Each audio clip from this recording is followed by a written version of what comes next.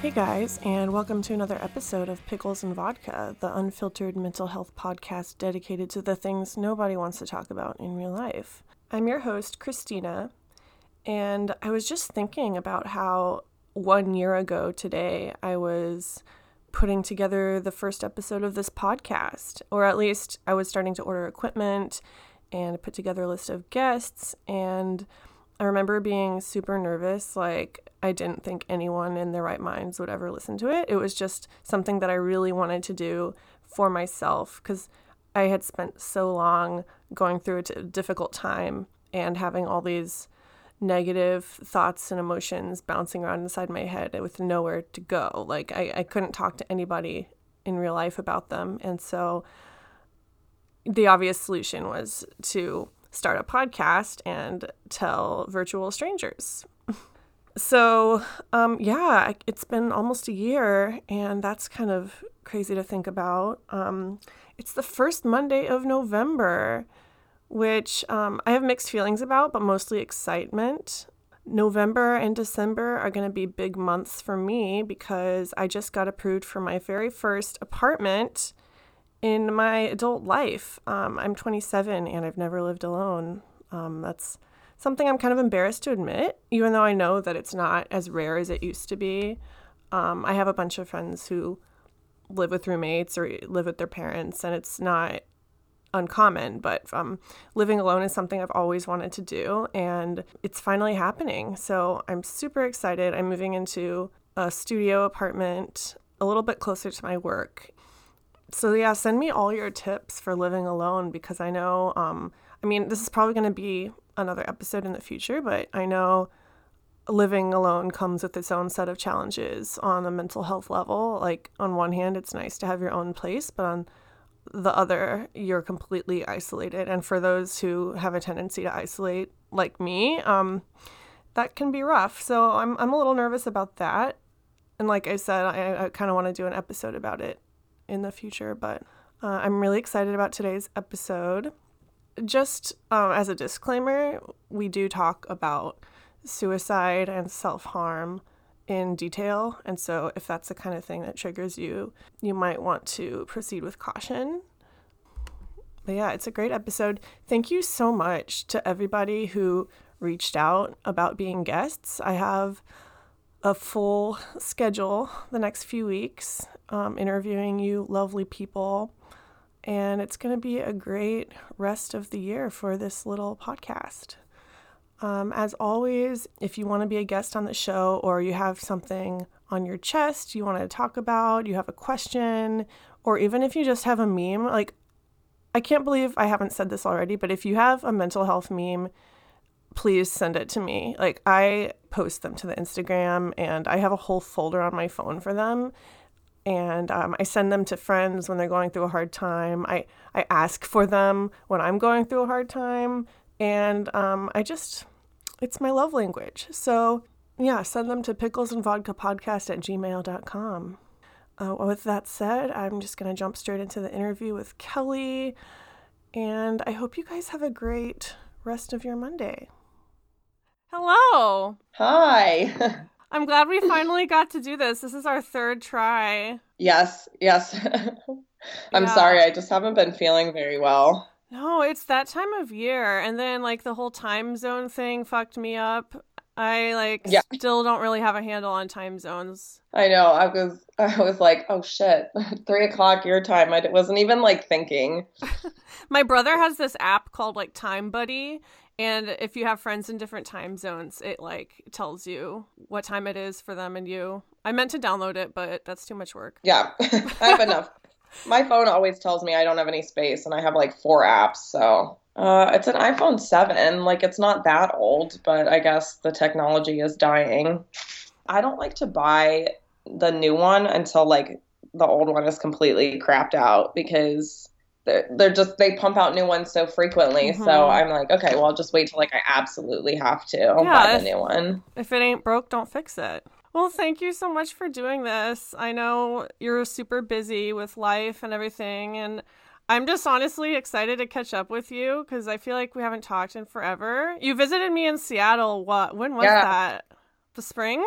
Yeah, I think it like May or June or something. Yeah. Yeah, you were 'Cause wearing a super cute jumpsuit with flowers on it. Yes, thank you. I do love that jumpsuit. How long have we known each other? Let's see. What time did I you think start at the store? Because we were both working at the same coffee shop. That was, yeah, 2015. I think I 2000 is it 2016? Is that when I moved to Austin? I think so. Oh wow, so only 3 years. So much has happened in 3 years. It's crazy. I know. Wait, it feels like a lot longer than that. Yeah, I remember like that was right before I left the store, but you transferred in and I thought you were so cool. Yeah, you were my first friend in Austin. What was that place I took you to? Yellow Jacket. We went Yellow Jacket. we went to Yeah. Yellow Jacket and we got a cheese plate and it was great. It was amazing. Yeah, by the tracks. So how are you doing these days? Or do you want to start by like introducing yourself to the listeners? Sure. Hi, everyone.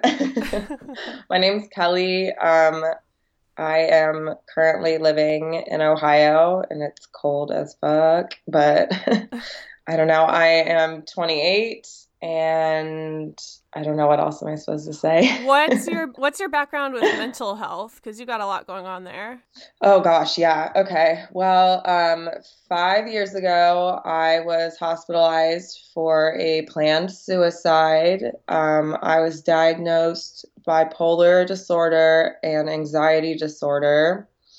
So I've been treated for that since then. And actually, about a month or 2 months ago, my doctor told me that I was misdiagnosed. Oh So shit.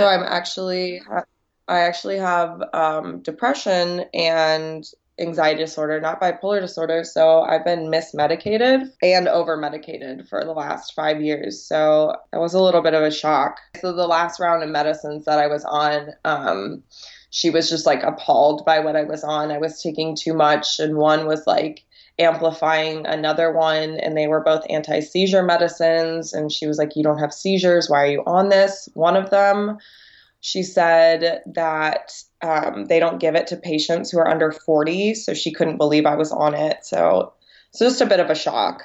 Yeah, no kidding. And you'd been on that for 5 years? One of them I've been on for 5 years. The other one I'd only been on for like about a year. I'd been on and off at least like 10 or 15 different medicines or different like strengths of medicines. And this all started 5 years ago with the suicide attempt. Like before then, have you been diagnosed with anything? Yeah. The first time that I remember feeling super depressed, and actually the first time that I hurt myself, I was 13, and I wasn't hospitalized until I was 23. So Oh, that's 10 I was years. dealing with a lot of stuff, yeah, for 10 years that I just basically was telling myself, like, everyone else can handle it, everyone else can do it. Why can't I do it? I'm just not good enough, you know? Hmm. And I actually went about like 7 years or so without crying ever. So that was like I was just like so, like just dissociating that I just wouldn't allow myself to feel anything because of just how bad I felt all the time. So Did you feel like you had to put like a strong face on, or were you worried about judgment? I felt like I had to be strong, like for my family. I've kind of assumed the role of the caretaker, not so much anymore. Ever since my hospitalization, the family dynamic has changed a little bit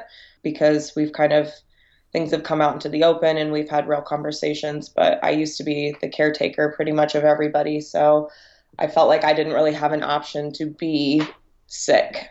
Yeah. I can relate to So that so much because I'm the oldest of seven, and it was kind of the same with me. I'd been struggling with these things super quietly and until it all just blew up in everyone's faces. Because like yeah, when you're taking care exactly. of you're like an example, you can't be sick. Like you have too many people looking at you and depending on you. Yeah, I mean, my whole family struggles with different forms of mental illness, so it's just kind of been like our burden. My sister's the only one who's not diagnosed with anything, and she's the black sheep of the family, we say. Is this a sister that you're hanging out with now? How many siblings do you Yeah, have? she just left. I just have the one younger sister, and she just left again. Actually, she lives in Seattle, and so she just Oh left. my She's coming God. home or going. What was it like growing up for you? Like you said, a lot of your family members had mental health issues. Was that talked about often, or kind of swept under the rug? I guess I kind of knew because it was kind of talked about. It wasn't, I guess like I knew that they had it, but it was still like I wasn't going to admit it to myself sort of thing. Yeah. Um, and so when I was younger, my parents fought a lot. And so it was kind of my job as the oldest to kind of be the caretaker and be the strong one and, help my sister and all that. So I guess I knew about it. I knew that things had happened, but it didn't really like change anything, didn't really change Mm-hmm. my perception of things, which, they do say like if you keep that open dialogue, that's better. But I was aware of it, but I still would never have admitted it to myself that I was sick. And even in college, I started seeing a therapist, but I refused to have any medicine because I was like, I'm not that sick. I just am going through something. I just need to get through it. And it wasn't until the planned suicide that I finally like realized like, okay, I'm ready to get medicine. I'm ready to get help. It's kind of interesting. I remember on that day I was just sitting in the bathtub and I was just kind of ready to end it all. And my mom came home unexpectedly early. And then my dad came home unexpectedly early. And so we went to the hospital and it was just sort of like, it felt like fate, that Yeah. they like heard a cry, that they both just decided to come home because I was living with them at the time. Okay. Um, so I was very fortunate that the kind of the universe heard me and it was like, it's time to get help.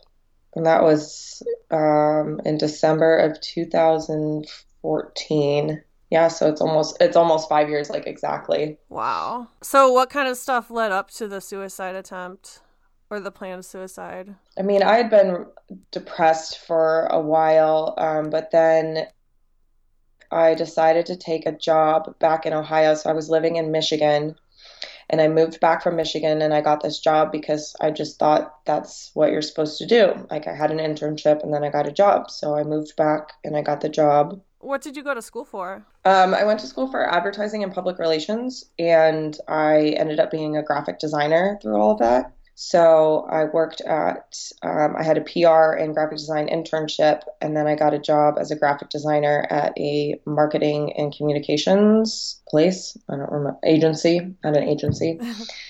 And I was there first one in, and I was like the last one out. There was like no management at this place. Like it basically just made me feel like complete and total shit. Like they had a meeting about me in a conference room next to me talking about how I wasn't prepared for this, but like didn't include me. They're just talking about me and I had my headphones in, but there was like no music playing at the time and like I could hear them. What the So it fuck? was really strange. Just like, yeah, it was horrible. And so I lasted there like about 4 months and I was like, I can't do this anymore. I'm dying, working like 60 hours a week and like absolutely no help, like no training, no nothing. Yeah. And after that, I really lost myself because I felt like I failed and I wasn't that type of person. I was, like I couldn't fail. Like that's not me. So I ended up just working some part-time jobs and I traveled a lot and that was really fun, but it wasn't like curing anything for me. And then I was like living in this house with two other people, and they weren't the best roommates. Like definitely better friends than we were roommates. So it was just really a hard time for me. And then I started seeing this guy, and he was starting. I like was noticing like these very like abusive patterns, not physical, but like emotional, like this Mm-hmm. and verbal, like what he would say to me, and I just like couldn't stand up for myself. And so then I basically was like, okay, I've had enough. Like I'm so sad. I can't do anything about it. I don't even cry. I don't know what to do anymore. And that's when I was just like, I'm done. I'm done. I can't do this anymore. I remember like sitting there and I was just screaming into the abyss, just saying like, Hmm. I'm done, I'm ready. This isn't gonna happen. I'm not doing this anymore.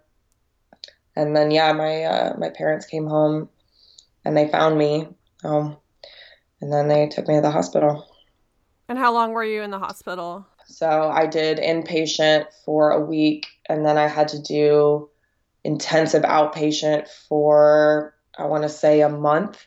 And that involved going in for like 6 hours a day, but you could go home afterwards or home for lunch or something. And then I had to do a different kind of inpatient, which was 3 hours a day, 3 times a week. And that lasted, I think, about 2 weeks.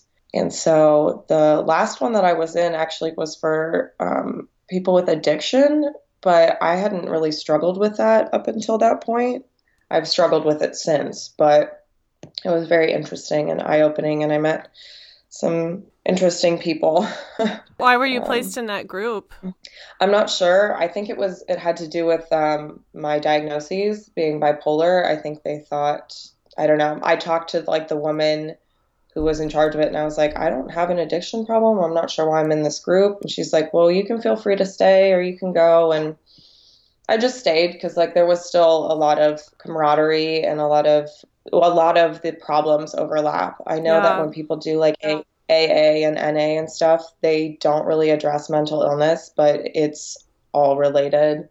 And so I stayed there for a few days, and I was like, I feel very close to these people and hearing their stories. So I just stayed, and we kind of finished it out that way. I've always felt like I connect more with addicts than anyone else. I mean, I consider myself an addict, but I don't know. There's just something about that level of vulnerability, just being completely powerless to your addiction. Yeah. And it builds community. Yeah, I struggled with addiction when I moved to Austin, and then my whole life I struggled with like anorexia and bulimia in phases. It never got bad enough that I had to be hospitalized or anything, thank goodness. But growing up as a dancer and not looking like a dancer definitely put a lot of pressure on me, and so I've had struggled with like body dysmorphia, and in some ways, that's an addiction, I believe. You get Totally. addicted to not eating and you get addicted to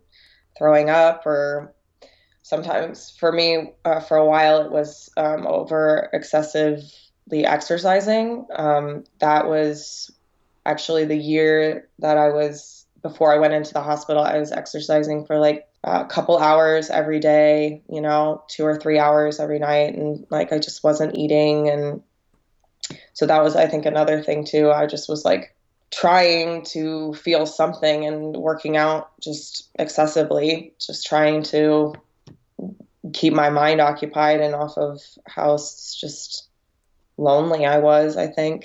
So, but yeah, I'm on a new regimen, and the medicine's supposed to help with the bulimia and the depression and my anxiety. And so far, I think it's been going pretty well. It's been, yeah, 2 months, but I like my new doctor. And so she's been helping me with this. But I'm not seeing a therapist, but I definitely think I should. It's just about finding the time and the right person because it's so stressful Oh my finding a God. therapist. Tell me about it. And then there's like, weren't you having problems with your insurance or something like that? I'm always having problems with my insurance. I have no idea. I don't understand. Like, I swear, every time I go to get a new prescription, I'm there for like an hour while they like try and contact my insurance because they can't figure it out or whatever, and all this. It's always such a mess. Like I went to get a flu shot and they were like, your insurance isn't working. I was like, for fuck's sake, like it's a flu shot. I don't. So Yeah, yeah, I know. that's ridiculous. So it's like I feel like I already have so many issues with it that it's like I have to mentally prepare myself to like be ready to find a new doctor. And then like, if you don't like the first one you get, then you have to you like, you're shopping for doctors. I hate to think of it like that, but it's so true. Like you are shopping for doctors, and it's not personal if someone's not working for you, and you don't want to waste your time, because you don't want to waste their time either. Yeah, I had a therapist in Austin who I felt like, now it could be me being paranoid, but I swear she was like getting bored of me. And like when I would tell her things, she just was like tapped out. And I was like, are you even paying attention to me right now? Are you listening to me? Like, do you wish I had different problems or something? Like, I was like, yeah, I'm not coming back. I've had that happen too. It's really hard. And yeah. I mean, it's just constantly trying to find someone. And I respect you a lot for doing that. Yeah, I still have to. Thank God I finally found a psychiatrist that I like. Actually, I'm going back to my general doctor that I went to when I lived here before. So he's known me forever, which is really great because for a while when I couldn't find a psychiatrist, he was helping me with my prescriptions. Like he couldn't prescribe me anything new, but he was there and supporting me. And I went in, with a cold one time or something. And he was like, how have you been doing mentally? Like, are you doing okay? How's the depression? So like he really cares for me and is, so that's really good too, just to have these nice doctors in your life. So it's so important. It's so important. And I don't think people realize how important that is. Have you discovered any resources over your years of trial and error? Like, how did you get connected to this particular doctor? Was it just luck, or? I had to call my insurance company and look somebody up to get the psychiatrist. I looked up the website and everything, and I liked the company, and it was close to my house, and so that kind of lucked out. But yeah, I've always just had to go through my insurance. It was ridiculous. I went through my doctor. He recommended someone, but they don't take insurance, and it was going to be like $350 for the first appointment, and then like $200 for each follow-up. I was like, who has that kind of money? Yeah, what? No one our age. Yeah, no, especially, not me, especially when I've been dealing with like all of this for the last 5 years. I mean, I've always had a job, but I've not had this is my first salary job that I'm working right now. It's the first time I've ever not been working 2 jobs. I think I've worked at least 2 jobs. It's for as long as I can remember. So it doesn't pay the bills to be sick, let me tell you. So how's that going for you now, working the one job? How's that going for your mental health? Oh, it's really good. I really like this place. It's got a family community atmosphere. I've known these people forever. They wanted me to come back and help them with stuff, and I was kind of finally ready to move back because I'm back home now, and I really like it. I feel like I have a good rapport with everyone, and I just have a lot of freedom to do what I need to do. I'm not only doing graphic design, so I work at a dance center, and so I'm teaching dance too. And so it's good. It's good. It's good stuff. I really am a lot happier. I'm not paid super well, but you're happy. I'm happy. Yeah. That's so important. It's hard to put that because I'm not trying to be I'm not paid enough. I'm paid very fairly, and I'm paid for what I do, but I'm just not in a very high paying field, dance instructors. You don't make a whole lot of money. I mean, I think it's more important to not hate your job. Because, you've obviously been in a job where, they talked about you behind your back and that drove you to suicide, literally. Yeah, I remember one day I had a panic attack, a full blown. I couldn't breathe. I had pins and needles running through my arms. I crawled under the floor. The cleaning lady found me and she was like, "Are you okay?" It was 9:00 at night. It was awful. And then the next day, this girl that I was working with was like, "That was really unprofessional of you to say that you were sick." And I was like, oh my God, I don't know. I don't know what to do with you people. Oh my God, do they have no empathy or understanding? I have no idea. But we were working on something and I was like, I think I'm going to throw up. I can't, I'm sorry. We'll have to pick this up in the morning. And then, then the next day I got a huge long email about how unprofessional that was. And I was like, I was literally having a nervous breakdown and I'm being reprimanded for being sick. It was unreal. This place was just I don't know. I just was not prepared for it. And like the people there were really cool, actually. So the one guy that I worked with, he worked like two cubicles down from me. He started working at the airport, and he called me up about like 2 years, a year later, I think. And he was like, "Hey, I know you're a great designer. I need a freelance designer. Do you want to join me?" And I was like, "Heck yeah." So some good came out of it, you know. Then I worked as a freelance designer for 2 years, and I got to work with him, and he was great. He was so understanding and really helped me out a lot. So that was, I guess, something came out of it. So Yeah, I mean, I don't think anything is a complete waste. Like, at least you can't look at life like that. You have to just accept that some things are going to suck, but you take what you can and then move on. yeah, exactly. I definitely have learned a lot over these last few years. I've grown a lot, definitely matured. I like consider myself a very late bloomer, and but I definitely have regrets. So that's not. I mean, I'm not going to say that, but you Yeah. definitely learn from stuff. Like people are like, no regrets. Well, Yeah. I have a few. I think it's interesting. With our generation, I see a very common theme of people being late bloomers, like you said. I mean, there's the whole economical culture right now, and like the world's kind of fucked up, and we're having to deal with it. And I think there's a lot of, like, we're not set up for success, but at the same time, there's a lot of pressure to succeed at the same rate that our parents did. Right. I mean, I don't want it to be like a cop out, like, it's your fault. Everything sucks and it's your fault. But, like, a lot of us do deal with this stuff really badly. Yeah.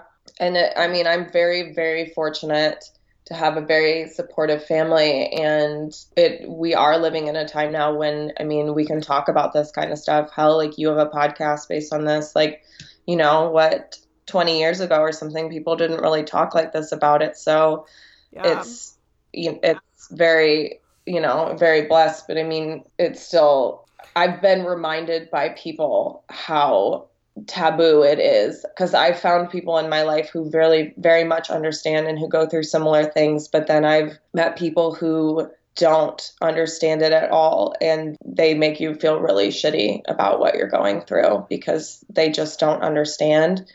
And I've been made to feel crazy. And I know I'm certified. I am, but I'm Reclaim like, crazy. I know, like, but like, I'm not crazy. Like, these are real things that are happening. And that was something I struggled with a long time too, was that idea that everyone else is fine. Like, why can't I do it? I must just be like, it's just me. Well, everyone's faking it. Yeah. You Yeah. know, And like literally everyone is going through stuff, no matter how put together they seem. But no one talks about it. Like even in today's enlightened age, like people still fake it all the time. I mean, so look at social media, for instance. I know that's a huge trigger for some people.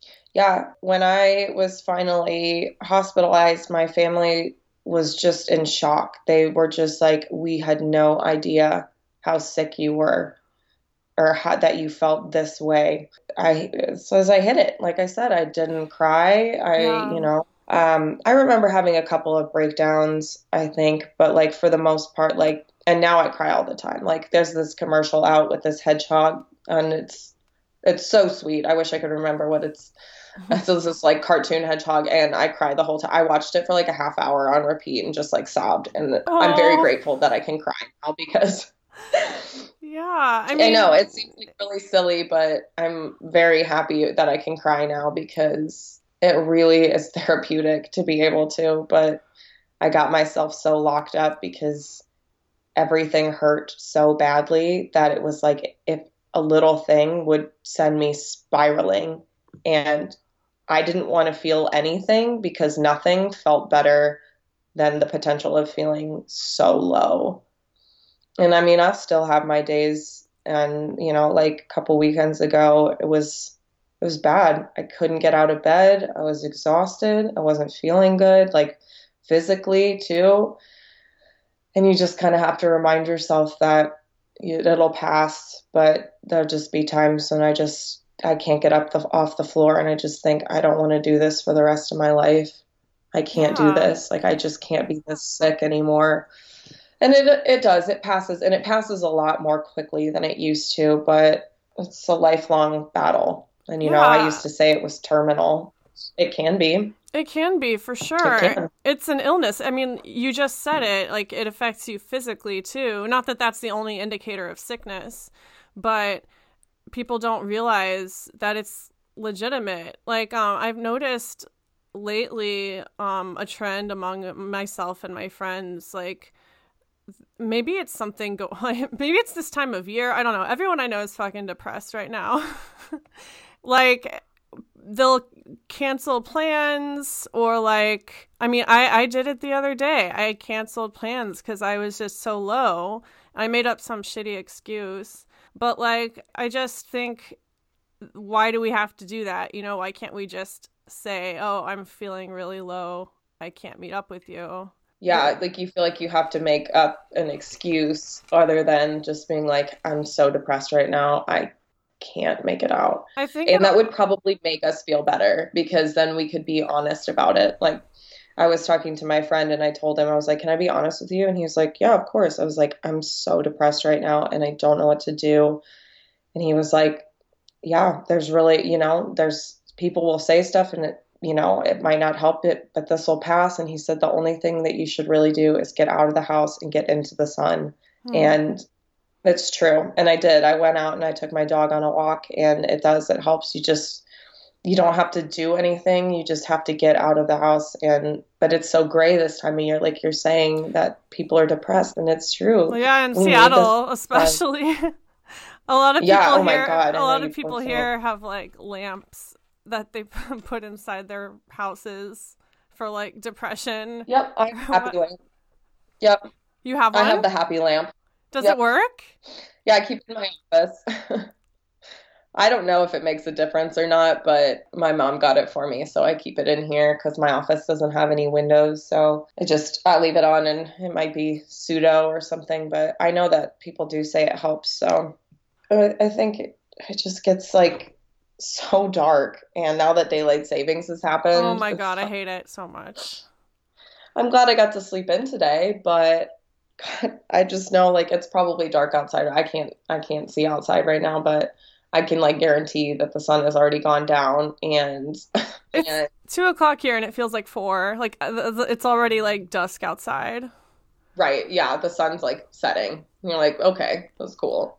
I really liked Austin for the warm and the sunshine, but I mean, I also had some really, really dark times in Austin. That's why my parents moved me home. They were basically like, you need to come home now because you are not well. I had some very bad breakdowns. I've called the suicide hotlines a couple times, and This was when you were with that guy, right? um, this was actually when I was in Austin. So this was when I was dating, we'll say my coworker, and you know him. Okay. Oh Um, yeah. yeah, I don't want to use names or anything, but Yeah. shout out to you if you're out there. Yeah. Yeah, and he was again I found myself again in a very emotionally abusive state, and I wasn't well, and I feel like I was taken advantage of, and I hurt myself a lot. I hurt myself a lot because of how bad I felt about myself, and I burned myself and cut myself and beat myself, since I was 13. And then last year, actually, probably around this time, I got a tattoo on my arm. It's a dagger. And so I'm basically saying, like, laying down my knife. So I'm not allowed to hurt myself anymore. I love that. And I actually haven't. I haven't. Oh my So God, I'm so my proud of dagger is you. resting on my arm. So thanks. Yeah. So there have been times, but there's like tricks where you can like clench your fists really hard, or, you hold ice cubes. So it's these things that can stimulate pain because pain has become a coping mechanism for me, a way to deflect from what I'm thinking, and I can focus on like a physical feeling and it's also just to punish myself for feeling anything at all. I know that was a big part of it. I'd get so mad at myself for being so upset. So I took it out on myself. Yeah, And I haven't really talked with anyone yet on the podcast about self-harm and like why we do it and what it yeah, serves. for me, I think it's different for everybody what they get out of it. But for me, it was not only a way to distract myself from what I was feeling. And I mean, I always hid it. It wasn't like one of those things. And when people say, "Oh, they're doing it for attention," Oh, that's then bullshit. okay. If they're doing it for attention, then that means they're really struggling and they Mm-hmm. need help. You know what I mean? Like people aren't Yes. doing it because they're like, "Oh, I'm so fake sad." No, that is a big cry for help. So yeah, if you see somebody with that and the first thought is they're asking for attention, they are, and that's a big cry for help. What would you recommend people do if they see someone with obvious self-harm scars, like in public? So for me, I never really listened to anybody else about it. It was always something like I almost felt like I couldn't control. So, what the best thing to do is to get somebody who that person can talk to, whether it's like getting them to a therapist or a doctor or a friend maybe that they feel comfortable confiding in, because I wouldn't have listened to anyone when it came to hurting myself, but being able to talk out the other issues then removed that need to, because I found new ways of coping. But there's a group called NAMI. Oh It's yeah. NAMI. They are all across the country. And when I was in Austin, I went to their group therapy sessions. I never thought I would like group therapy. I was like, that's really dumb. I don't want to do it, like, whatever. And I found it to be like one of the most healing experiences I've ever been. You can share or you can go and listen, you can offer advice. It was just a great little community that I went to. And that was a big pain in my heart to leave Austin, was to leave these people, because that sort of relationship that you build in group therapy, you just can't replicate anywhere else, because that's what you're there for, is to share your pain. And that is something that is very, puts you in a very vulnerable state, but everybody's there for the same reason. And, there are rules there too. So it's, organized. So it's not just like a free for all. And they're good people. So NAMI is the organization. They have them all meetings all over.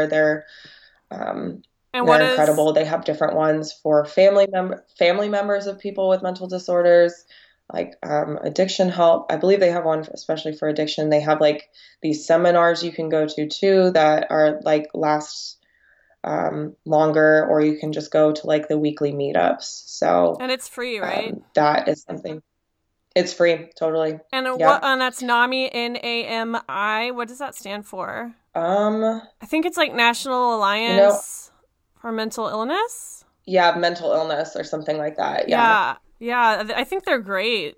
Yeah, I'm a little disappointed though, because the only one in here near me is like 40 minutes away, and Oh. there's just no way I would make it. So I've definitely missed that a lot, and I definitely think about those people all the time, hoping that they're doing better and that they just are still going, because I think that's so important. It just talking about it, writing it down, a journal, it like sounds silly. I thought so too, but you can't keep it inside, because your mind plays tricks on you, and your mind will warp things. At least mine does.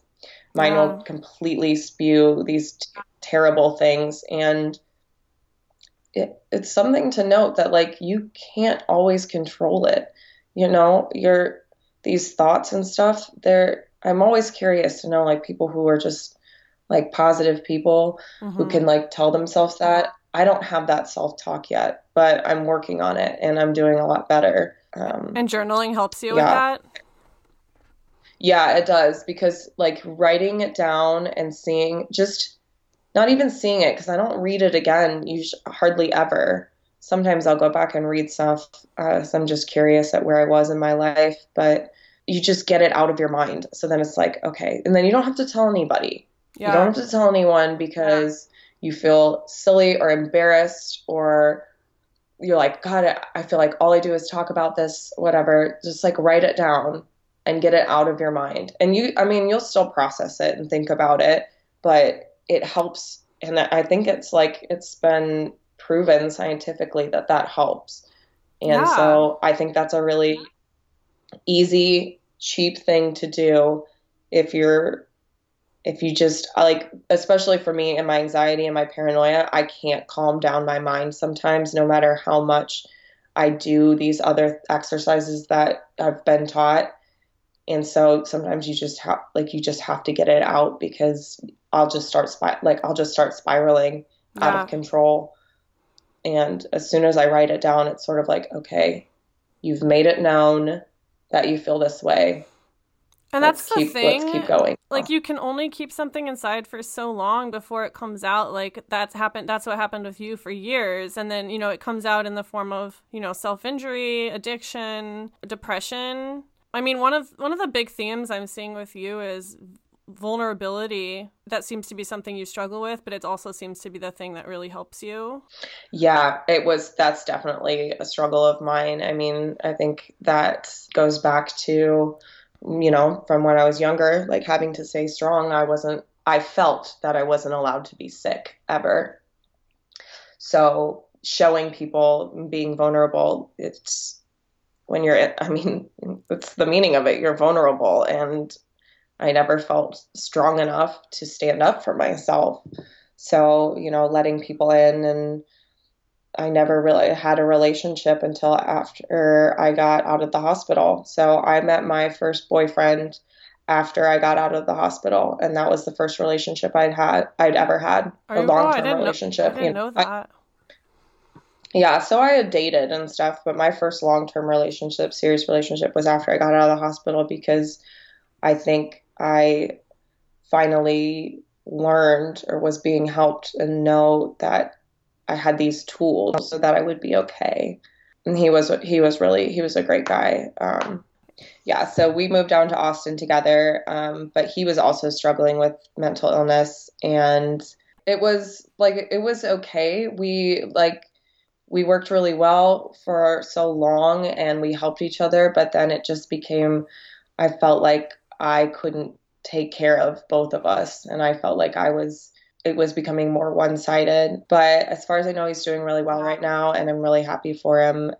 So hopefully he's still out there and he's doing really well, because I actually know that I inspired him to go to a therapist, because we met up about a year after we broke up. We saw each other again and we're talking, and he'd been going to therapy and he started medicine. And so I'm really, really happy, as he said, that I inspired him to do that. And I hope that I can inspire anybody else. Just, if you're not ready to get medicine, that's fine. Just go talk to somebody. Group therapy is a good way. That really, I'm like very serious about that, especially since there's a lot of free options, because you can go and you don't have to talk. So you can just listen. And when other people are vulnerable and open about their things around them, it's nice to commiserate. And sometimes you feel like you hear things that people tell other people, and it clicks with you, because sometimes you can hear the same thing over and over and it doesn't make sense until someone puts it in a certain way, like a certain analogy just makes sense to you. So I think group therapy really helped me open up, because it wasn't just like me talking to a therapist thinking like, do they think I'm crazy? Like, what are their other patients like? Because that's what I thought. I really did. And I was like, how much am I allowed to tell them? But like, when you're in group therapy, you can say as much as you want, and then you can hear what other people are saying. So then you can feel like you can say more, or you can pass and you can just listen and just absorb. And I think that really helped me. And I found myself giving people advice too, thinking like, wow, I wouldn't think that I would know, but I'm like, I actually have advice for you. And then helping other people, it's a great feeling. And obviously, like, I didn't go there to help other people out, but it's like this symbiotic relationship. You end up. Sure. The most supportive people I know are extremely mentally ill themselves. Right. Exactly. And it's really, people don't get it unless they know it. It's really, people can be empathetic for sure and sympathetic, but sometimes it really, really just takes someone who's been like, yeah, I've seen down the barrel of the gun. I know what that's like.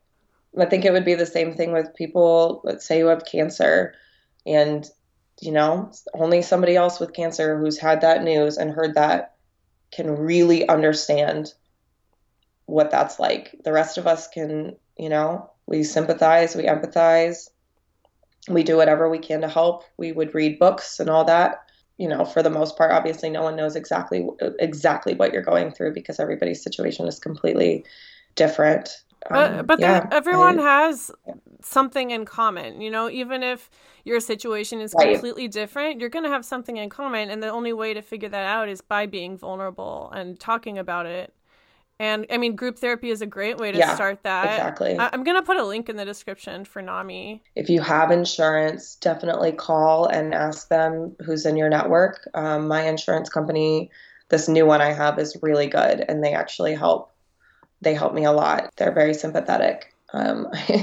Pretty sure I called them crying because I still couldn't find a psychiatrist, and the lady was so nice to me, and she was just very helpful and very understanding. This like poor insurance helpline woman, but definitely if you have insurance, contact them. But yeah, NAMI is a great free resource. Yeah, I mean, that's how I found my therapist, was just calling up my insurance. And I put it off for so long because I was scared that I would be bothering them or... Yeah, same. But like, I love procrastinating. Literally, it's literally their job. They want to help you. And if they don't, then they suck at their job. Yeah, no, they really are.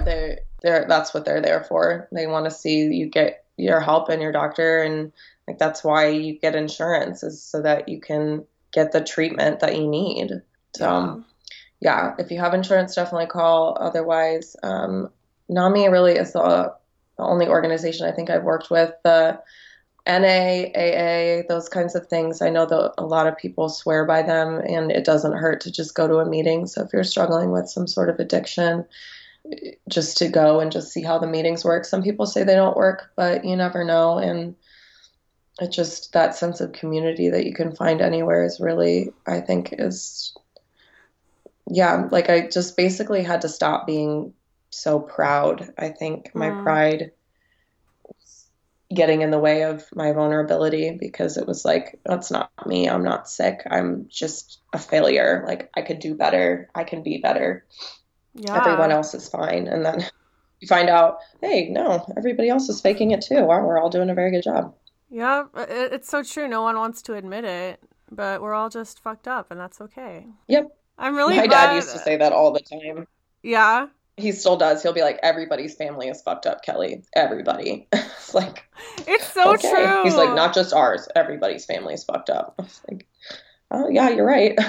He always says, too, that if everybody put all of their problems into a pile, you would take yours back and no one else's, because everybody's going through stuff and you really don't want anybody else's issues, Yeah. So I always thought that was kind of interesting, because you think, oh, this person has it so much easier, but like, do they really? Everybody's going through something. Yeah, for sure. I've always appreciated about you that you are very candid and honest about this kind of thing. I mean, a couple years after I got out of the hospital, I started talking about it and kind of becoming an advocate for it, because I became so passionate about it, and I didn't want to see other people go through what I went through, because as I found resources and help, I wanted other people to as well, because you don't have to live like that.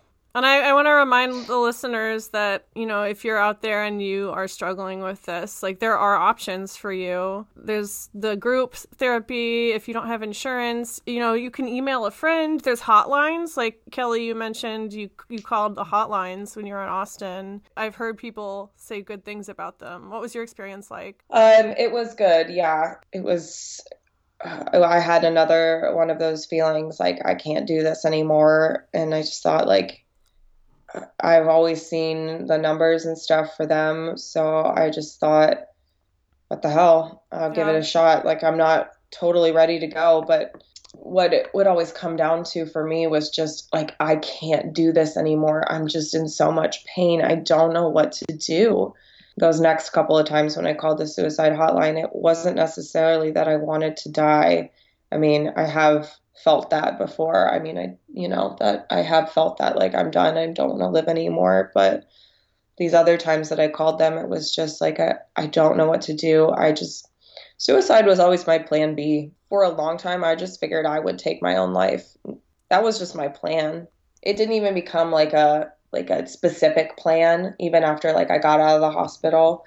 It wasn't like I didn't have like that specific plan anymore, but it was just always like, yeah, honestly, like if this just gets too much again, I'm just going to kill myself. That's what it was. I'm like, I'm so tired. I don't have the energy to fight anymore. I just, you hit those walls and it's just, you just fall. And sometimes it's so random. Sometimes there's a stigma, and that's for sure, because like people can get depressed after, losing a loved one or something. But the kind of depression that I deal with, there's no stimulus. I just wake up and I just can't move. And that's the hardest part, is because it felt like if you have a trigger, then you know what to work on. But a lot of times I don't have a trigger and I don't know what it is. And that's really stressful. Yeah, like I'll your just life start can getting really anxious.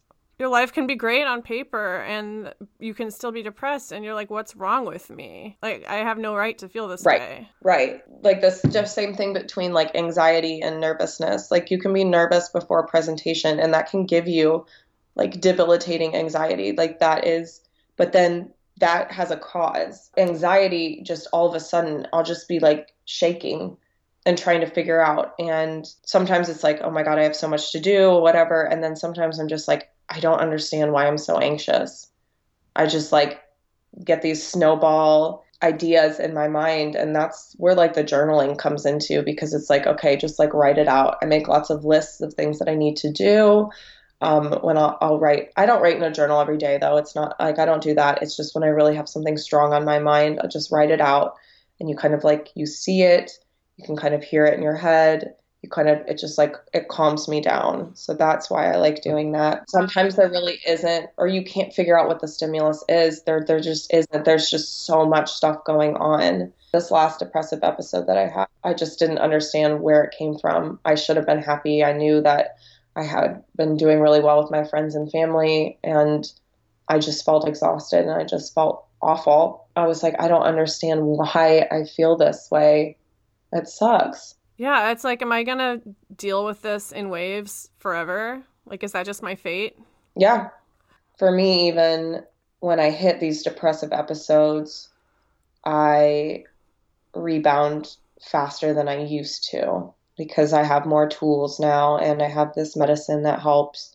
But I am starting new medicine regimens. And so that also could be a reason why my mood is fluctuating, because when you're switching your dosages, it can really, really fuck with you. Being on the wrong medication for so many years, I can't imagine. But it's okay, because I feel like now I finally have a good answer, and the fact that I'm down on my medicine, that's a good feeling too. I've just been overprescribed, and so they give you medicine to treat the symptoms of another medicine rather than trying to like cut back and then find a different option. It was always just adding on for me. Oh, it's just a nightmare. And yeah, and it takes a toll on your body too, a really big toll, to try and get on and off of stuff so often, different dosages. Your mind just, these are all brain chemicals that you're getting. Yeah. And that fucks with your body. The same way that physical illnesses can fuck with your brain, Yeah. It's all connected. I'm glad that you have a psychiatrist now that you're working with. Like, that makes me happy for you. And this sounds cheesy, but life is just bettering yourself until you die. Like, you're never going to reach your peak form, Like, I don't believe in perfection. I don't believe in, like, being quote unquote happy. Right. I do believe that they're enlightened human individuals. Like, I do think that's real. But I don't know if that's like something that everyone can achieve, or if that's like special human beings who are enlightened. I mean, you but know? even those enlightened people deal with shit. Right, You know? exactly. So it's not just like everybody's still dealing with, yeah, exactly. You're right. I mean, I don't know what the message is. This is beginning to sound depressing. I know. No. But like you said, you find the things in life that can make you happy and get you through, because the truth is that shit is never going to stop. Yeah. It isn't. And so you have to find the ways that you can get through them, because you have to get through them. That's just, like I was saying before, I just like couldn't live like that anymore. And there is potential to get better. Like, it seemed so hard and so unrealistic from where I was at. Yeah. I think I know. once you decide to be alive and to pursue help, you know, like you accept that shit's gonna happen, but you are in this world and you're, you know, you have to play a part in your own recovery because no one else is going to. You Right. know? I'm kind of, I'm 28 and I'm like, wow, I'm almost 30. And for me, it's less of like, oh my God, I'm getting so old. It's like, wow, I can't believe I made it past 25. Like, I didn't see this happening. I honestly didn't. There was just so many points in my life where I was like, I just thought, yeah, if it gets like this again, like I'm just done. You just get to this point where it's like, I don't want to do this next time. You you're just like, can't think of next time. You just have to take it one day at a time, right. You know? Exactly. And the thing is that when you're hitting that spot, you use your training and you think, okay, I'm really sad. It's not even sad. It's like pure devastation. But what you do is you go and you get help. So then the next time that it happens, it's not as bad, because you have these tools and these resources and you have these connections to help you through it. Because truth is, it's going to come again, but it doesn't have to be as bad or last as long. I mean, it's just a chemical makeup, and that's okay. Everybody's struggling with something. So you have to figure out your plan and figure out how you're gonna live with it, because you have to. You gotta strategize. Yeah. Find things. I mean, I know I felt ridiculous calling the suicide helpline. I was like, this is so dumb, but it really helped. The person on the other end was like very caring, and it felt very genuine, because I was always like, oh, this is going to be so stupid. Like, this person's like, they're volunteers. Like, what do they know? They're going to read from a script. But it wasn't like that at all. They were very genuine humans. I mean, a lot of people have gone through things, and that's why they're there to support, or they know they have loved ones who are there and they need to support. They're not there to like get their volunteer hours. They're there because they don't want to see something like the pain that they've known in one way or the other. Yeah, they want to be there. Yeah. They want to help you. So we need more psychiatrists in the world. So if you're listening, go to school to be a psychiatrist. You'll make good money, and there's a shortage of them, and we need them. So yeah, this is the I'm like, maybe if I go back to school, if I had any money to go back to school, I would go to be a psychiatrist. But currently swimming in debt. And oh God, yeah, I feel you on that. I know. I'm saving up, and I'm trying not to let it weigh me down, because I'm starting to pay off my debt, which I had deferred for a long time. So I'm doing adult things now. It's pretty exciting. It's so scary. Oh, I know. I hate it. It's like you said, like we didn't think we would get to this point. And so now that we're here, we're like, this is not how I imagined it. Why am I still struggling? But there's some comfort in knowing that everyone is going through that. Like, you can even laugh about it. Right. It's just, I never planned for the future, because I never thought there would be one. And, like, I still try and live day by day, but I do put a little more effort into the future, because I see a future now. Whereas before it was like, I don't need to save money. Like, yeah. I'm not going to be here in 5 years, Like, I want to live while I'm alive. And I still live by that, because, things happen, but not in the same notion that I used to. I still live with the idea that I want to have a life and I want to enjoy things, because I'm not going to be like strapped to a desk and be miserable my whole life. But now I have this sense of purpose and knowing that there's years to come. So you still need to live your life, but I just have to plan a little for the future too, which is what I'm doing. And it's being an adult, I guess, and it sucks. But But I mean, it at the takes. same time, it's like I have ideas for the future, which I never did before. So That's amazing. It's scary, but it's worth it. it's kind of nice.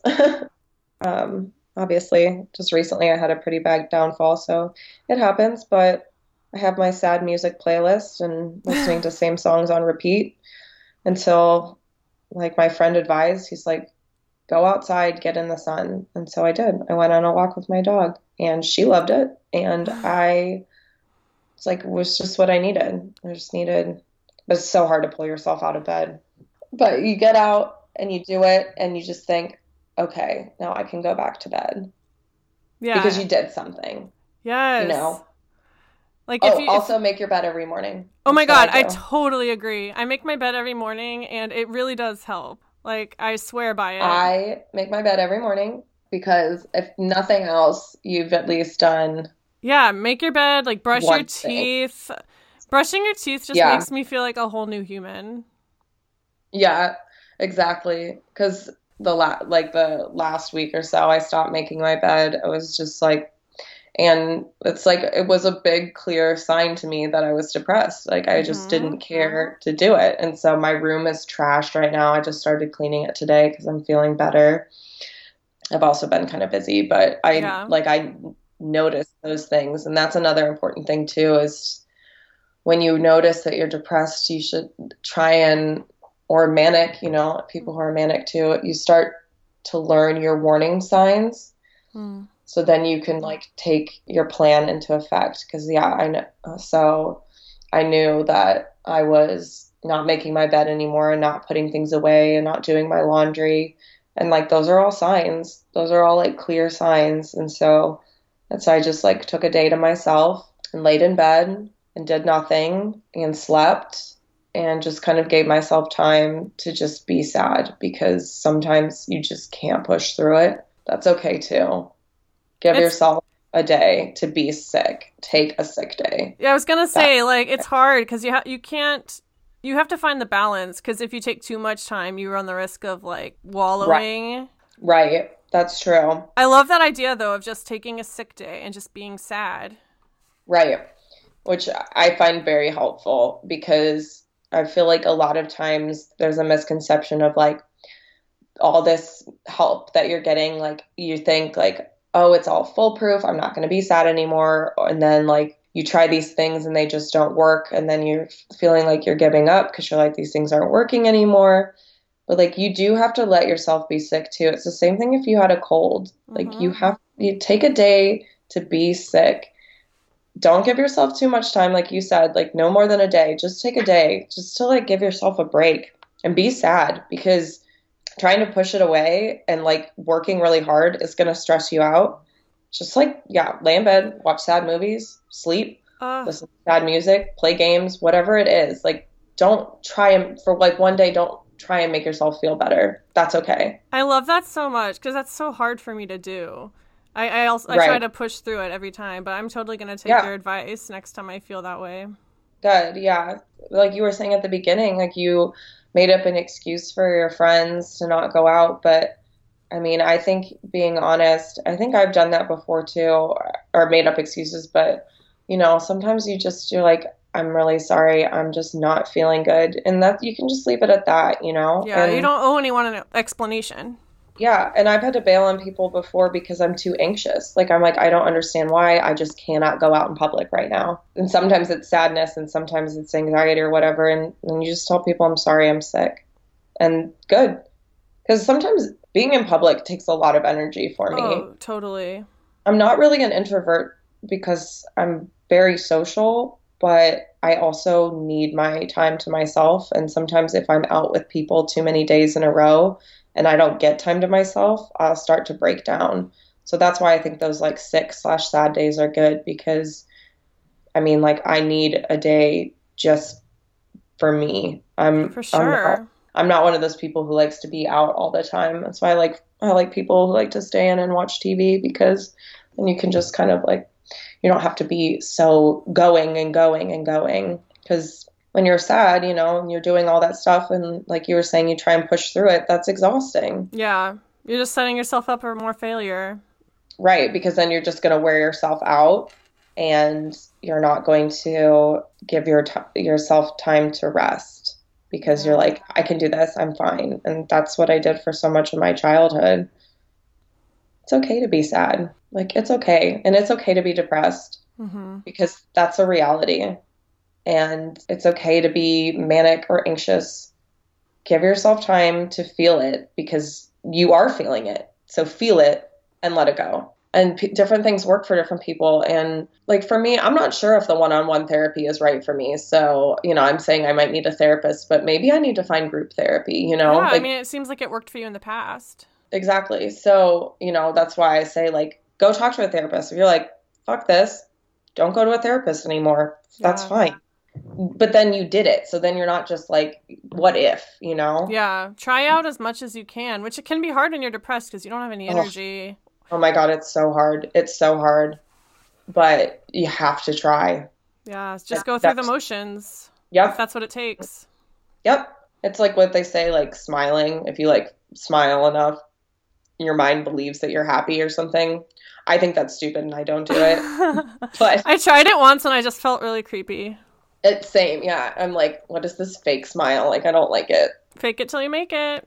Right. But that is sort of true. So it doesn't have to be like as ridiculous, like smiling yourself in the mirror and feeling like a total weirdo, but like going outside, taking a walk, be sad, watch a TV show, whatever it is. Yeah. Like, you just have to do something. I had a really, really bad day back in the summer, and that was another pretty bad episode. And they only last a couple days, but I was struggling, and I was talking to my friend, and he was saying, like, did anything go right today? Like, let's talk about it. And I was like, no, I made my bed. That was the only thing I feel good about today. Well, that's and something. Like, yeah, and that's what he said. He was like, and you made your bed.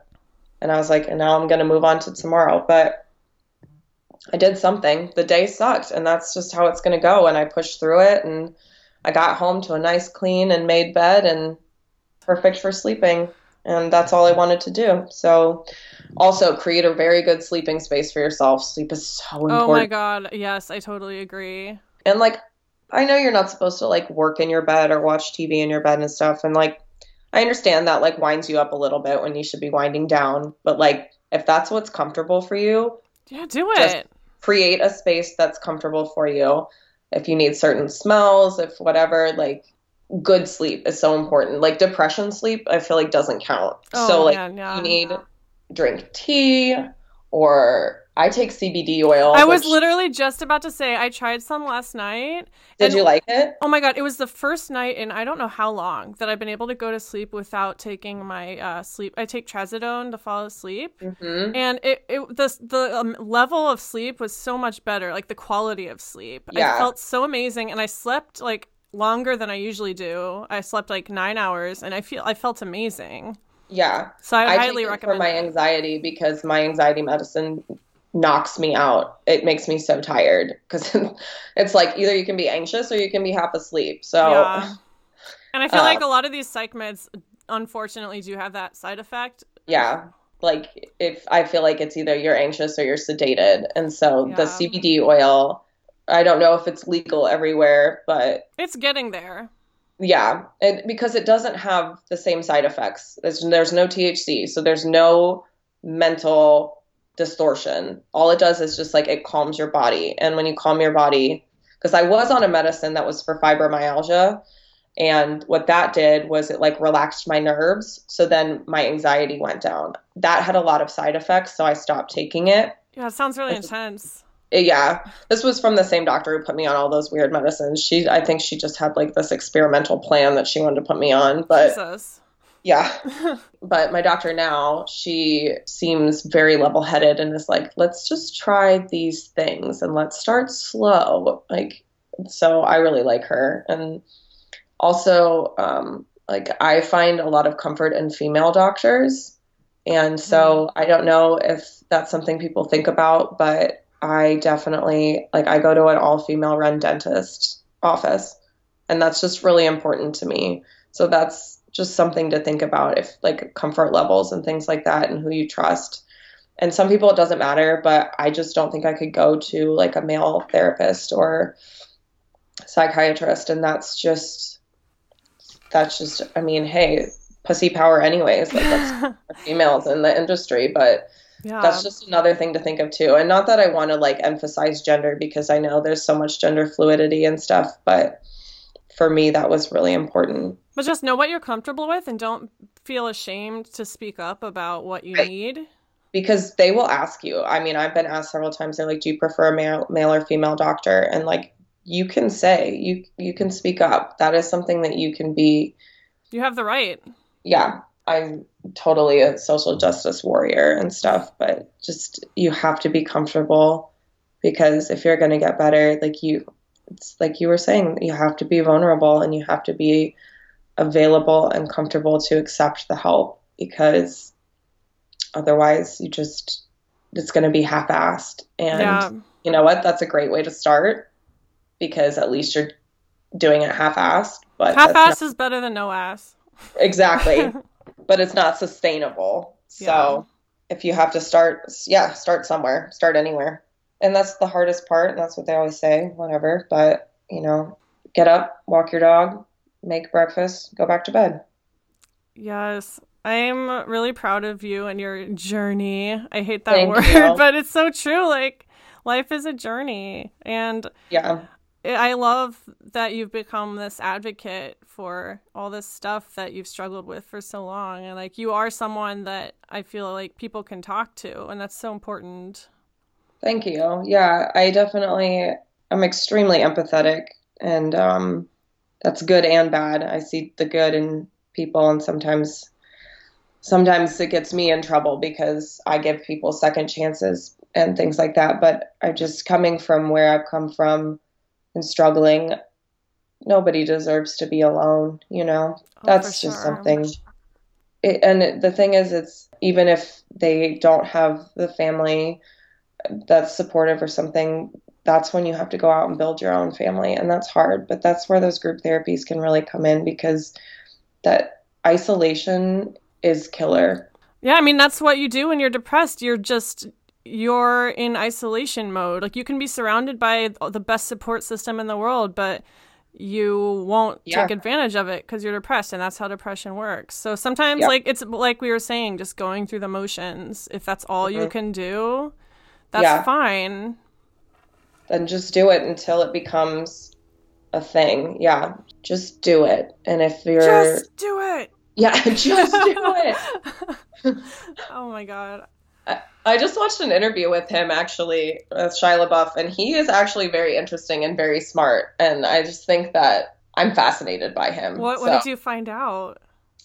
Well, so like that Just Do It thing, that was like a project to be made into memes. Like, he wasn't just going on like a psycho rant. Like, he was creating it for that purpose. But like, everybody just thought that he was just like going nuts. Uh-huh.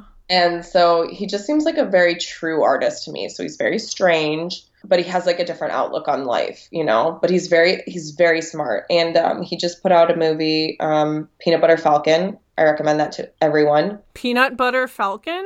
It's called Peanut Butter Falcon. Yeah. Okay. It's like a Tom Sawyer kind of, Huckleberry Finn kind of adventure movie. Like coming of age, brotherhood,